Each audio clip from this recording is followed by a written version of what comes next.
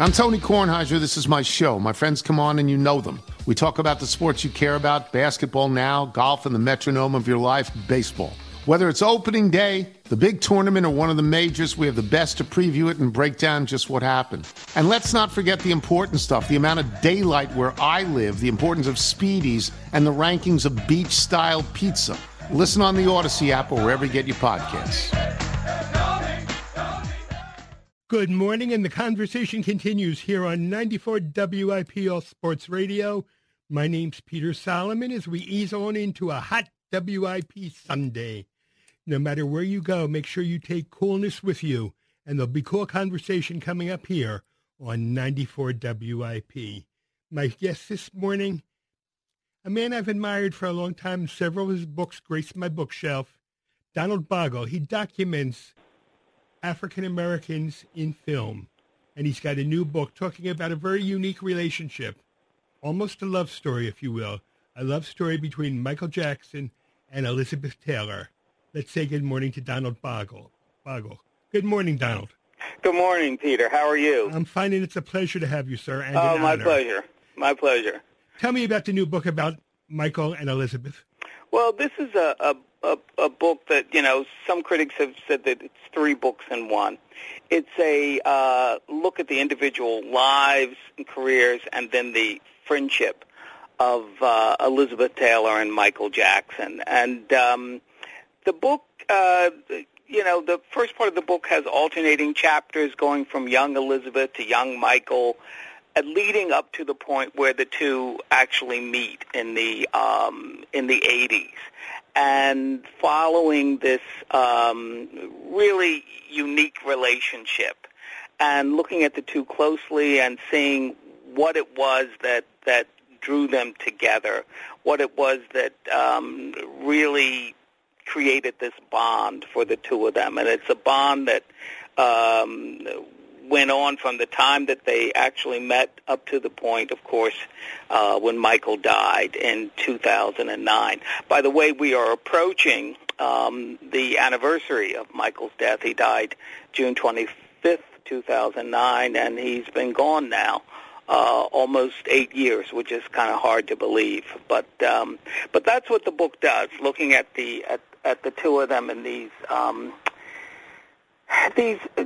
their experiences as children, both of them being these huge stars, and the pressures that they were under.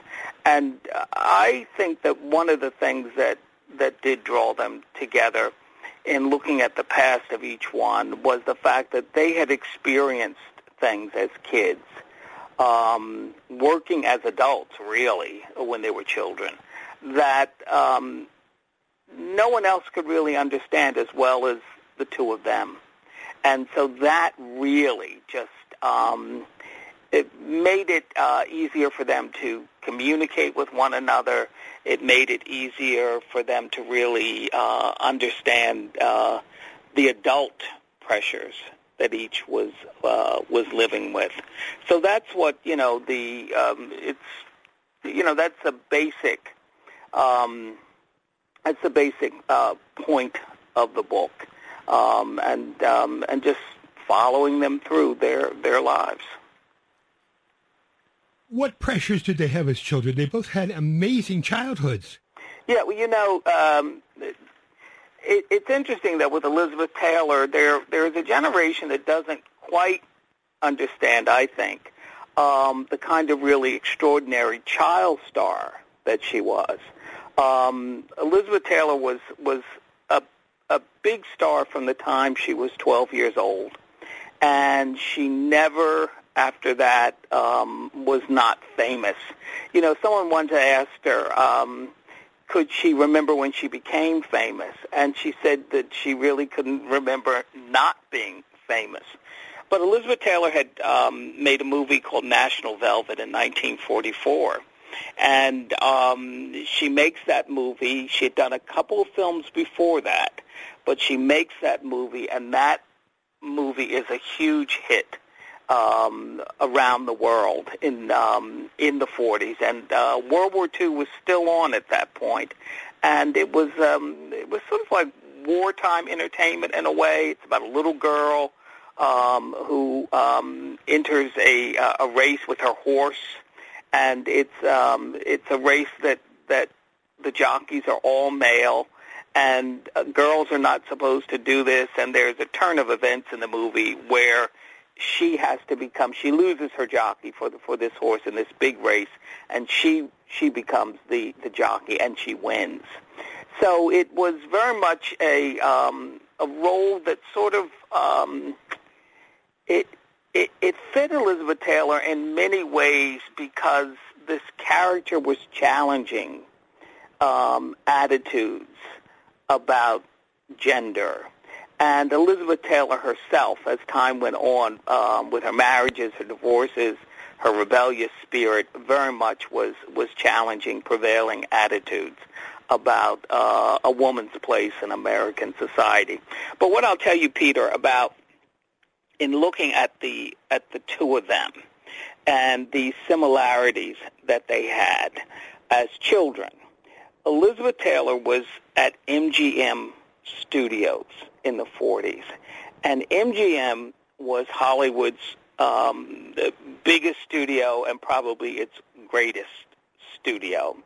And she's at the studio, and one of the things I found so interesting in comparing Elizabeth and Michael were these pivotal points in their lives when they had to take control of things and of their careers. For Elizabeth, when she was about 15 years old, she's there at MGM. The head of MGM is Louis B. Mayer. Now, this powerful man in Hollywood, possibly the most powerful. And what happened was that Elizabeth and her mother were in his office, and they were discussing a role for Elizabeth that Elizabeth's mother and Elizabeth herself, the teenage Elizabeth, felt was not right for her. Louis B. Mayer was determined that she played this part. And sitting in the office, the conversation became heated. And he became really demanding that this was the part Elizabeth was to play. And he said certain things to her mother that Elizabeth Taylor became angry about. She felt that he had insulted her mother. She didn't like the language he used with her mother. And finally, she just told him, in essence, that he and his studio could go to hell, that she wasn't going to sit there and hear him talk to her mother in that way. And she left Louis B. Mayer's office. Big Deal at the studio came out after her and said to her, Elizabeth, look, you've got to go back, apologize to him. You can't do this. You can't anger this man in Hollywood like this.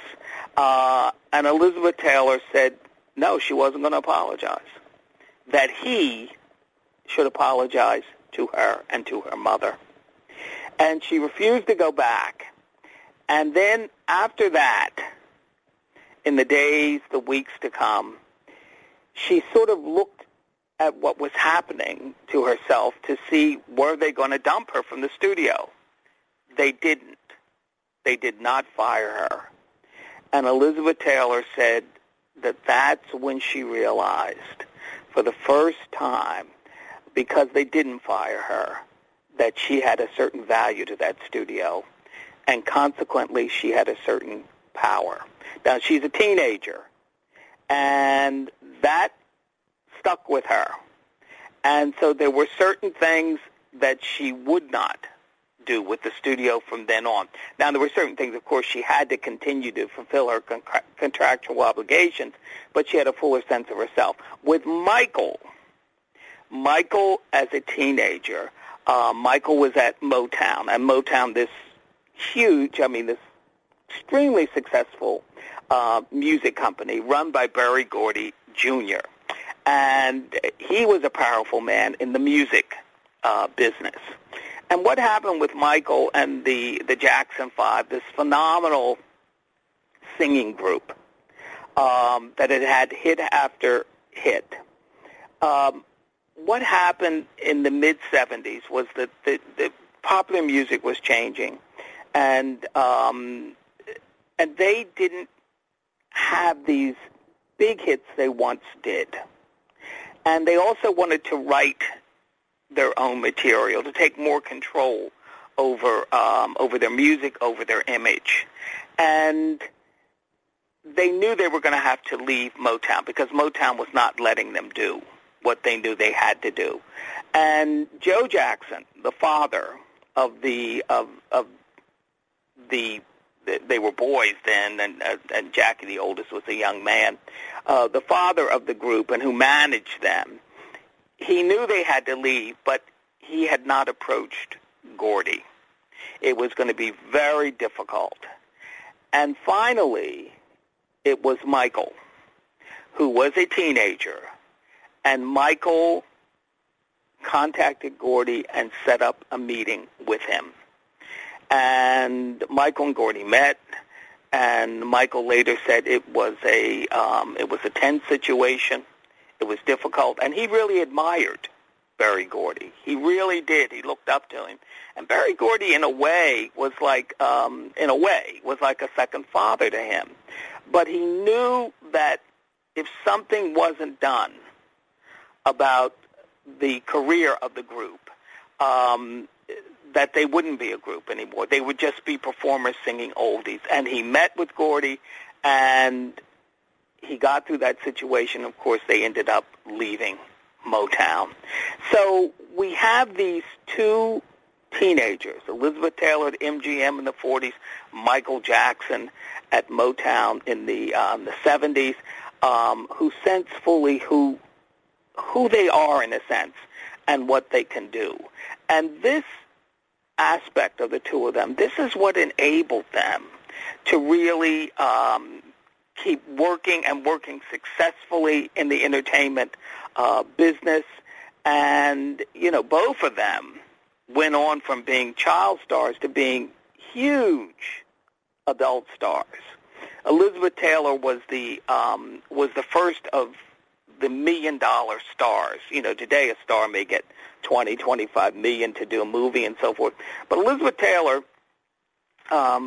just before she did the film Cleopatra, when the studio really, 20th Century Fox, wanted her for the film, Elizabeth Taylor, who really didn't want to do Cleopatra, told them she would do it for about $1 million, and they said yes. So she becomes the first of the $1 million stars, and just big star around the world. Michael, of course, went on to these extraordinary successes. He leaves the Jackson 5. He goes on, and of course he has those groundbreaking albums. He does Off the Wall in 79, of course, and then when he does Thriller. And Thriller is still, you know, this best-selling album of all time. But that whole thing of sort of taking control of a career and going out there on their own, that was this aspect that, you know, had been developed when they were young, and that, you know, reached maturity as they became adult stars. I'll tell you something, Peter, that which is interesting, which your listeners may have heard, and that is that you know, when the Jackson 5 do leave Motown, there was a battle because Motown owned the copyright to the name, the Jackson 5. They did not own that name. I don't think they realized it, you know, in the beginning, but it ended up going to court. They didn't own it, and Motown kept the name. And then afterwards, the group became known as the Jacksons. So it was that too was a learning experience for Michael. The whole thing that they couldn't keep the name. You know, Michael Jackson was a very shrewd businessman. He made business mistakes, and he made some mistakes later, but he was very shrewd about you know, about handling business affairs, making business deals. Elizabeth Taylor also, when it came to business, you know, she became with her perfume line. First it was Passion, and then later a fragrance like White Diamonds, which is still selling today, that she understood the ins and outs of the business world, or that aspect of the business world, with her perfume company. So the two of them had these things that very much were distinct to each of them, but it also was something that they had in common. Well, both of them also never really had a childhood, never had a chance to go out and play, whether it was kickball or Barbie dolls or whatever. Exactly. And that was the other thing there, that they didn't have childhoods. I mean, they were working kids, and they really weren't around other children a lot. Other children in terms of playing with other children. Michael was working with his brothers, and it's interesting that the Michael and his brothers, when they were touring and everything, to be at the hotels at night and so forth, they would very much be kids, pillow fights or whatever. But no, Elizabeth and Michael didn't. They and each felt that they had lost something that was very important. And for Elizabeth Taylor she always felt that that this had been taken from her childhood, but she moved on. Michael, it began to affect him in a different way as time went on. I mean, he really mourned the fact that he hadn't had a childhood. And eventually he tried to recreate his childhood. His whole thing with creating Neverland, this place in California that very much for him was like a recapturing a childhood he didn't have. Neverland had rides and entertainment and all of that. So there was that thing for the two of them, that they hadn't had their childhoods, and something that was very important to them had been denied them or had been lost or taken away from them. So that they understood as well. The interesting thing about the two of them is that their relationship, and people don't quite realize this, that Michael Jackson pursued Elizabeth Taylor. People don't realize that. Michael was starstruck, wasn't he? Very much starstruck. Very much. And the thing about Michael, and this is also true of his brothers, they were fascinated by entertainment history. They knew the great African American acts in show business, the singing performers, the dancers. They knew who they were from the past. They read this thing and absorbed it. They, as kids growing up, they were caught up in television and learned a lot about that. So Michael was fascinated by these people in show business who he felt had great talents. Now, Donald, I need you to hold that thought, sir, because Sure. I got to run a few commercials. We'll be Okay. back in just a bit. The WIP time, 7:19. And we're back, and we're talking with documenter of the black entertainment industry, Donald Bogle. His new book, Elizabeth and Michael, The Queen of Hollywood and the King of Pop, A Love Story. My name's Peter Solomon. Okay, Peter. Yeah. By the way, it's Bogle. It's Bogle. kind of tricky, but it's Okay. Bogle. Bogle. Thank That's you all for, right. Thank you for correcting me. No, that's okay. Yeah. So, by the way, I think your listeners should know that I'm going to be in Philadelphia for an event. I'm doing a book signing at the African American Museum. I think it's at 7th and Arch, and I'll be there this Tuesday, June 20th, and I'll be interviewed on stage, and I'll be signing books. And the event starts at 5:30, and it goes to 7 o'clock. So I hope some of your viewers, well, I hope many of them, will come to the event, and we'll have copies of the book Elizabeth and Michael that will be sold, and I'd be happy to sign them if anybody wants my signature on them. And we're also going to be we'll have copies of my other book. It's a book called Heat Wave: The Life and Career of Ethel Waters.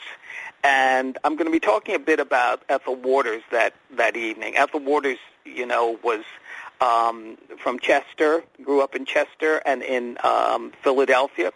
And she worked as a chambermaid at a hotel in Philadelphia and had dreams of performing. And somehow or another, she went off and had this extraordinary career as a blues singer, as a Broadway star, as a Hollywood star. So I'm going to be talking about Ethel Waters, too, a woman who's not as well remembered today as she should be. A great, great entertainer of the 20th century, a woman who could sing, could dance, a woman who was a powerful, dramatic actress. And, of course, Ethel being one of the great entertainers of the 20th century, Michael was also. Many people feel Michael Jackson was perhaps the greatest entertainer. And people who saw him live have never forgotten it. And, of course, we can still see his extraordinary work as a singer and as a dancer on his great videos, whether it's Billie Jean or Beat It or of course, Thriller. But, you and I, we were talking about Michael, and I was saying that the Jackson kids, they knew about show business and show business history and so forth. For Michael, once he was signed, he and his brothers were signed at Motown, the great thrill for Michael was to meet the great acts of Motown. And he was still very young, but these were people he had seen since he was a tiny kid. And Smokey Robinson and the Miracles, acts like the Temptations, the Supremes, the Four Tops, Martha and the Vandellas, these great groups. And he and his brothers and his parents too were just, they had such great admiration for these talents. Michael's two favorites. He liked them all, but he really was drawn to Jackie Wilson, who had a big hit many, many years ago, decades ago, called Lonely Teardrops, and James Brown.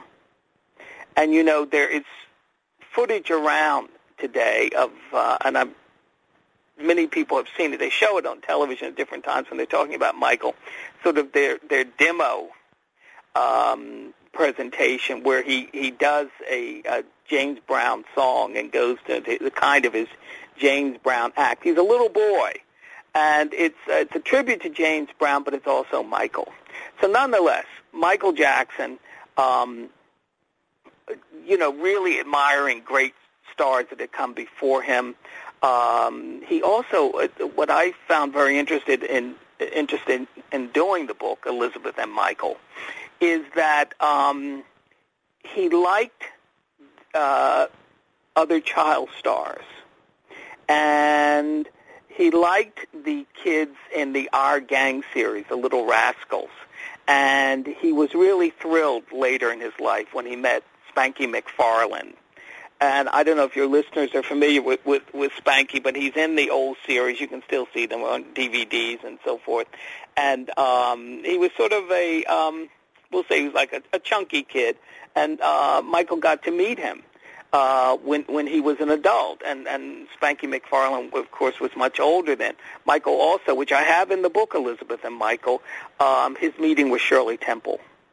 And he just, he admired Shirley Temple.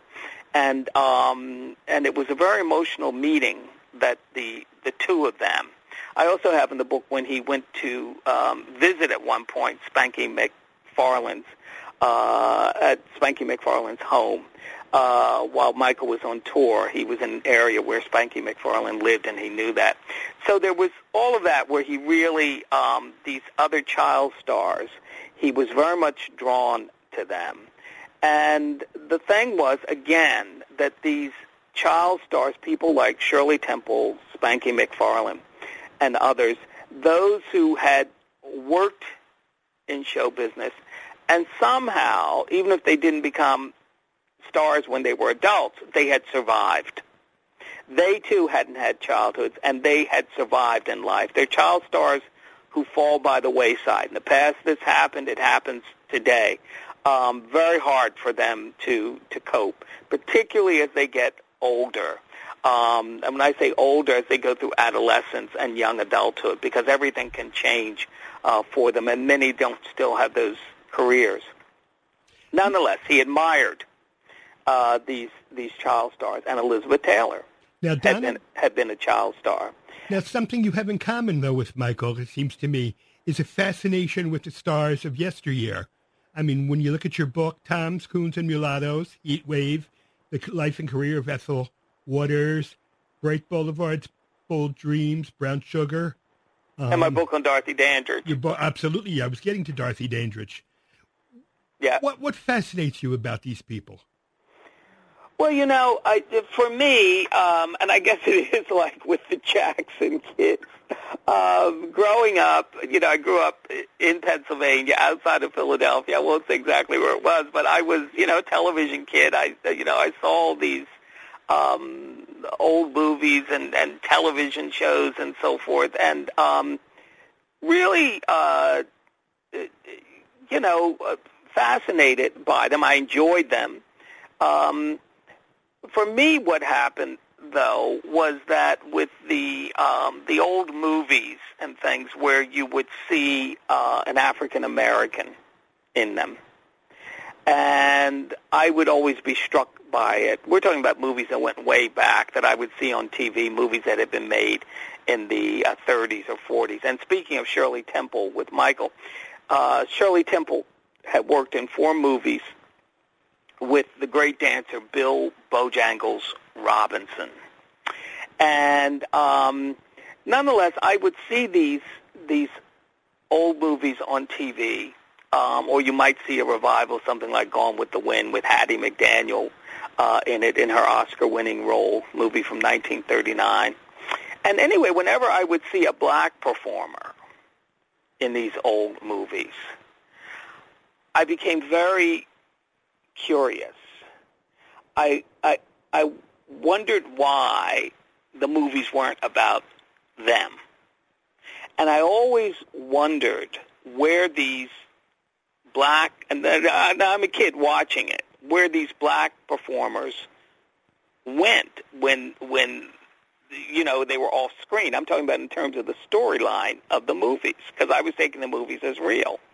I wondered, like, with Gone with the Wind, Hattie McDaniel playing Mammy, where did she go when she left Scarlett O'Hara's side?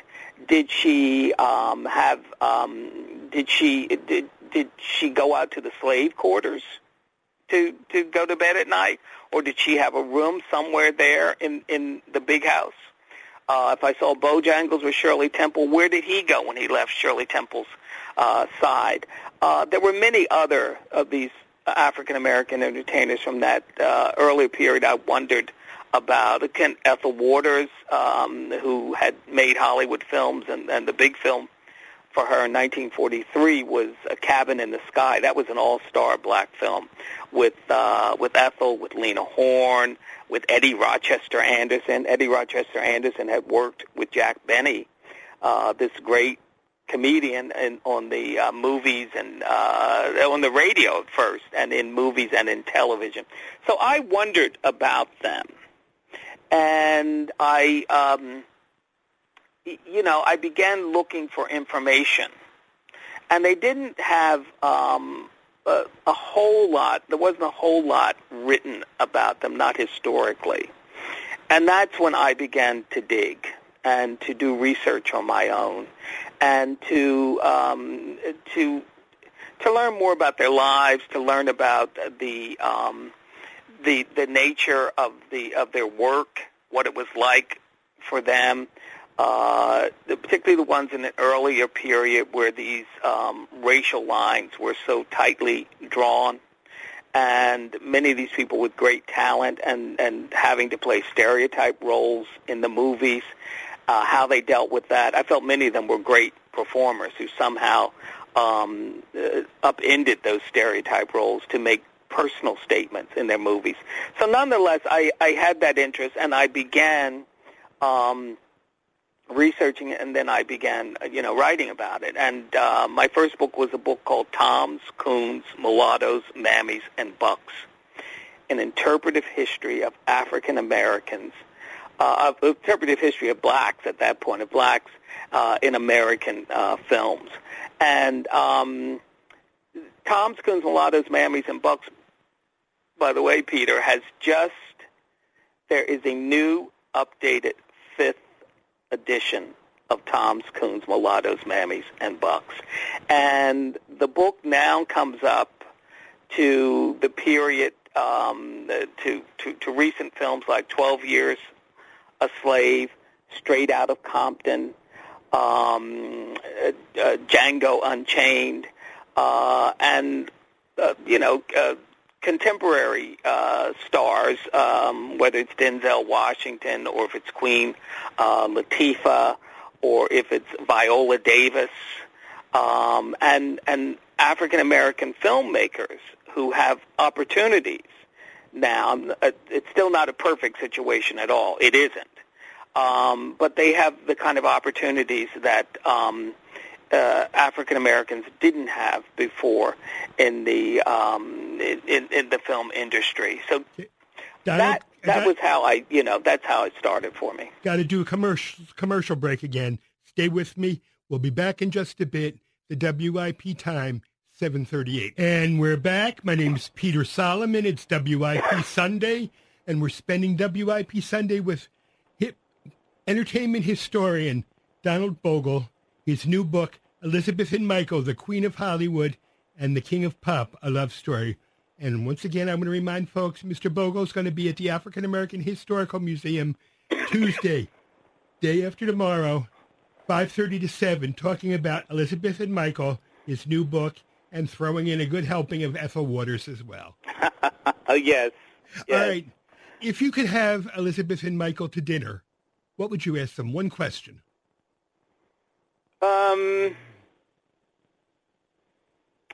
I think I would ask them about their picnics together.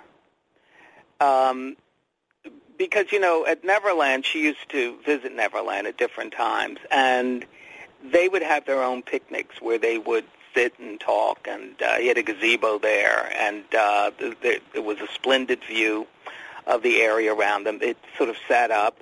And, this is the aspect of the two of them that we're never really going to know, is what certain private moments were like.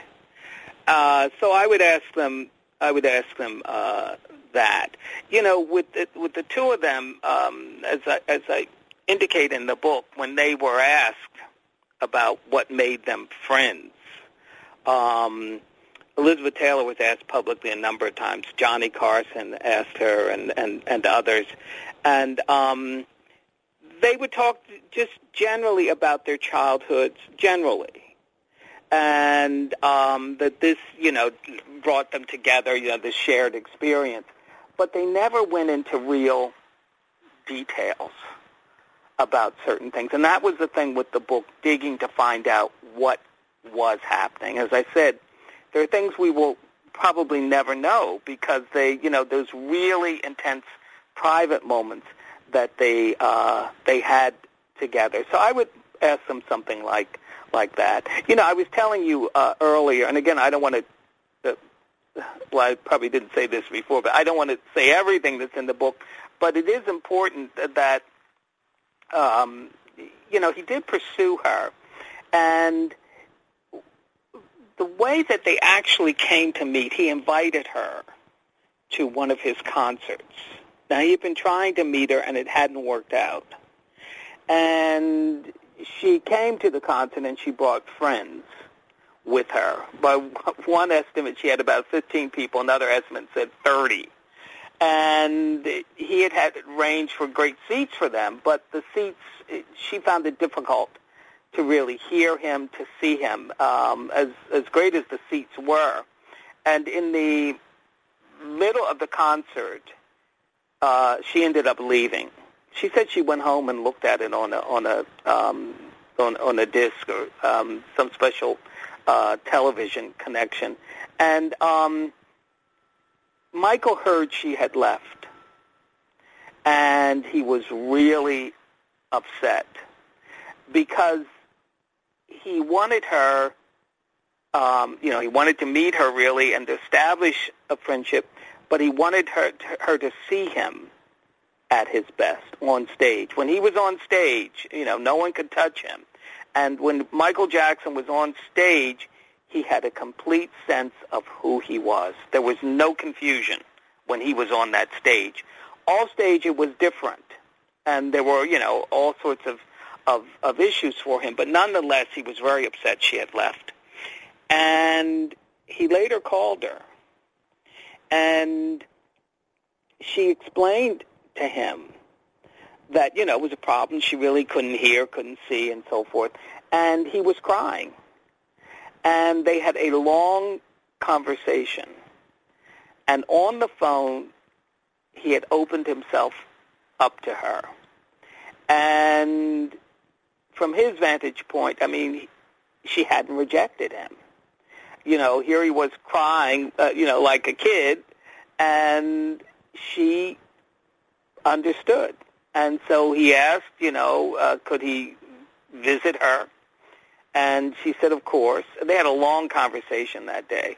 And he asked, could he bring Bubbles with him? Bubbles was his chimp. Right. And he used to hang around with Bubbles all the time. And Elizabeth Taylor said, sure. She said, I love animals. And she did love animals. And Michael and all the Jackson kids loved animals. At Neverland, he had his own zoo, and even before that, when he was living with the family in Encino, they had animals all over. They loved them. So nonetheless, he went to see her, and that was the beginning. And, the two of them, it's just interesting. They had similarities as children, but they had different backgrounds in other ways. Elizabeth Taylor's father was an art dealer at the Beverly Hills Hotel in Los Angeles. This was the top hotel, and he was a very cultivated man. She had been born, actually, in London. Her parents were both American. They were living abroad. She had a very, very privileged life. They came to America at the outbreak of World War II, and they go to Los Angeles and so forth. But she had this kind of background. Michael had grown up in Gary, Indiana, and it was, it was his father was a working class man who had great ambition, and so in this way their backgrounds were different. There was the whole racial element. They had that how race came into this. And there was this whole thing of gender, and there was a whole thing of age. She was 20, almost 30, not completely 30 years, but almost 30 years older than Michael Jackson. So they had all these lines to cross. Donald, we have a caller, so I want to say good morning to the very patient Jesse. Good morning, Jesse. Good morning, Peter. How are you? I'm fine. Okay, good morning, Donald. How's good morning. Everything?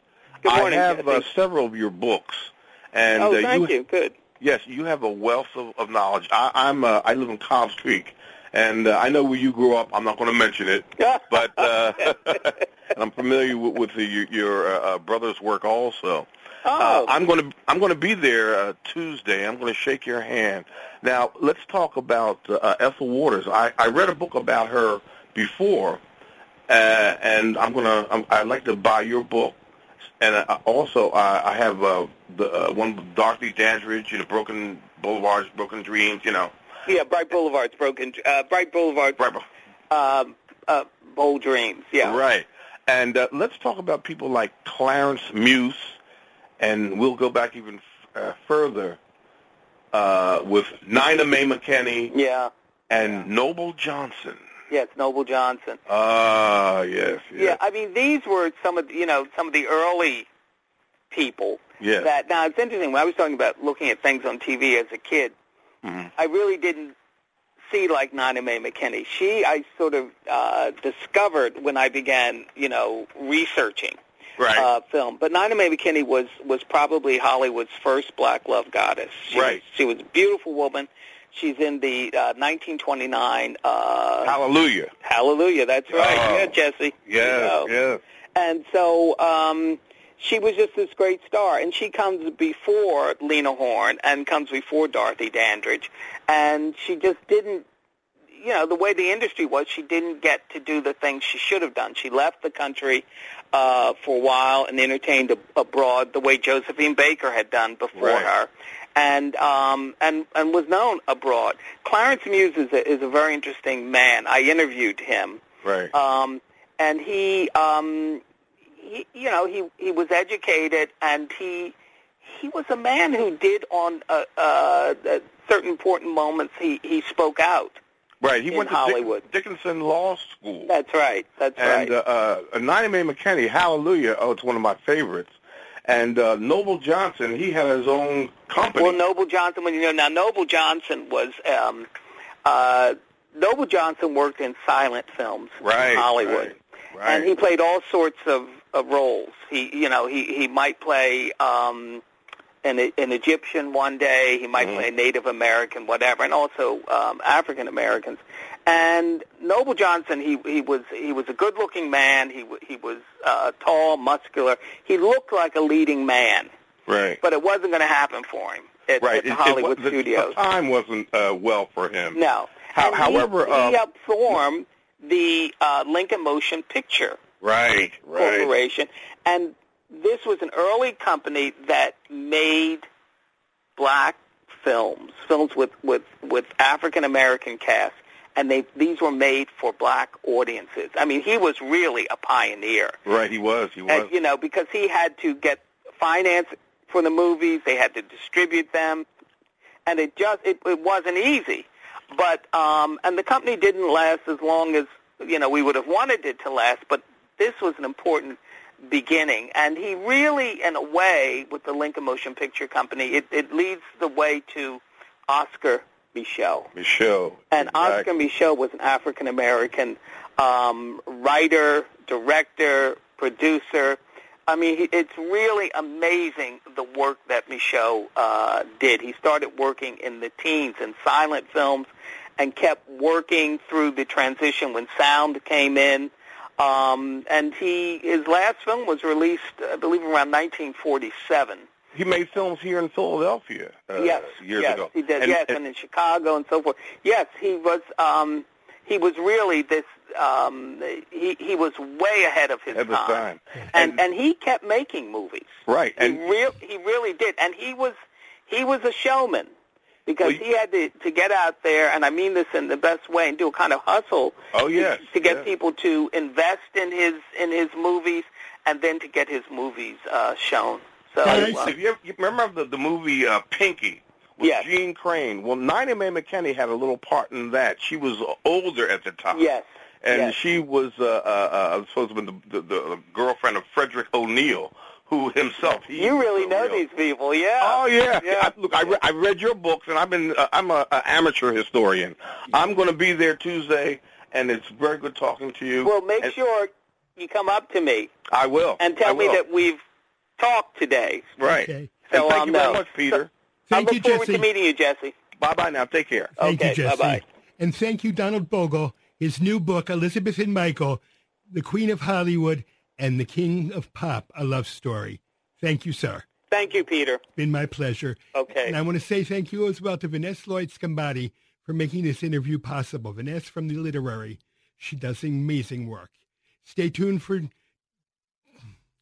Sonny Hill, always interesting and provocative discussion in the living room. Your opinions, Sonny's reactions. I know I'll be listening. Nothing left to say, but see you soon.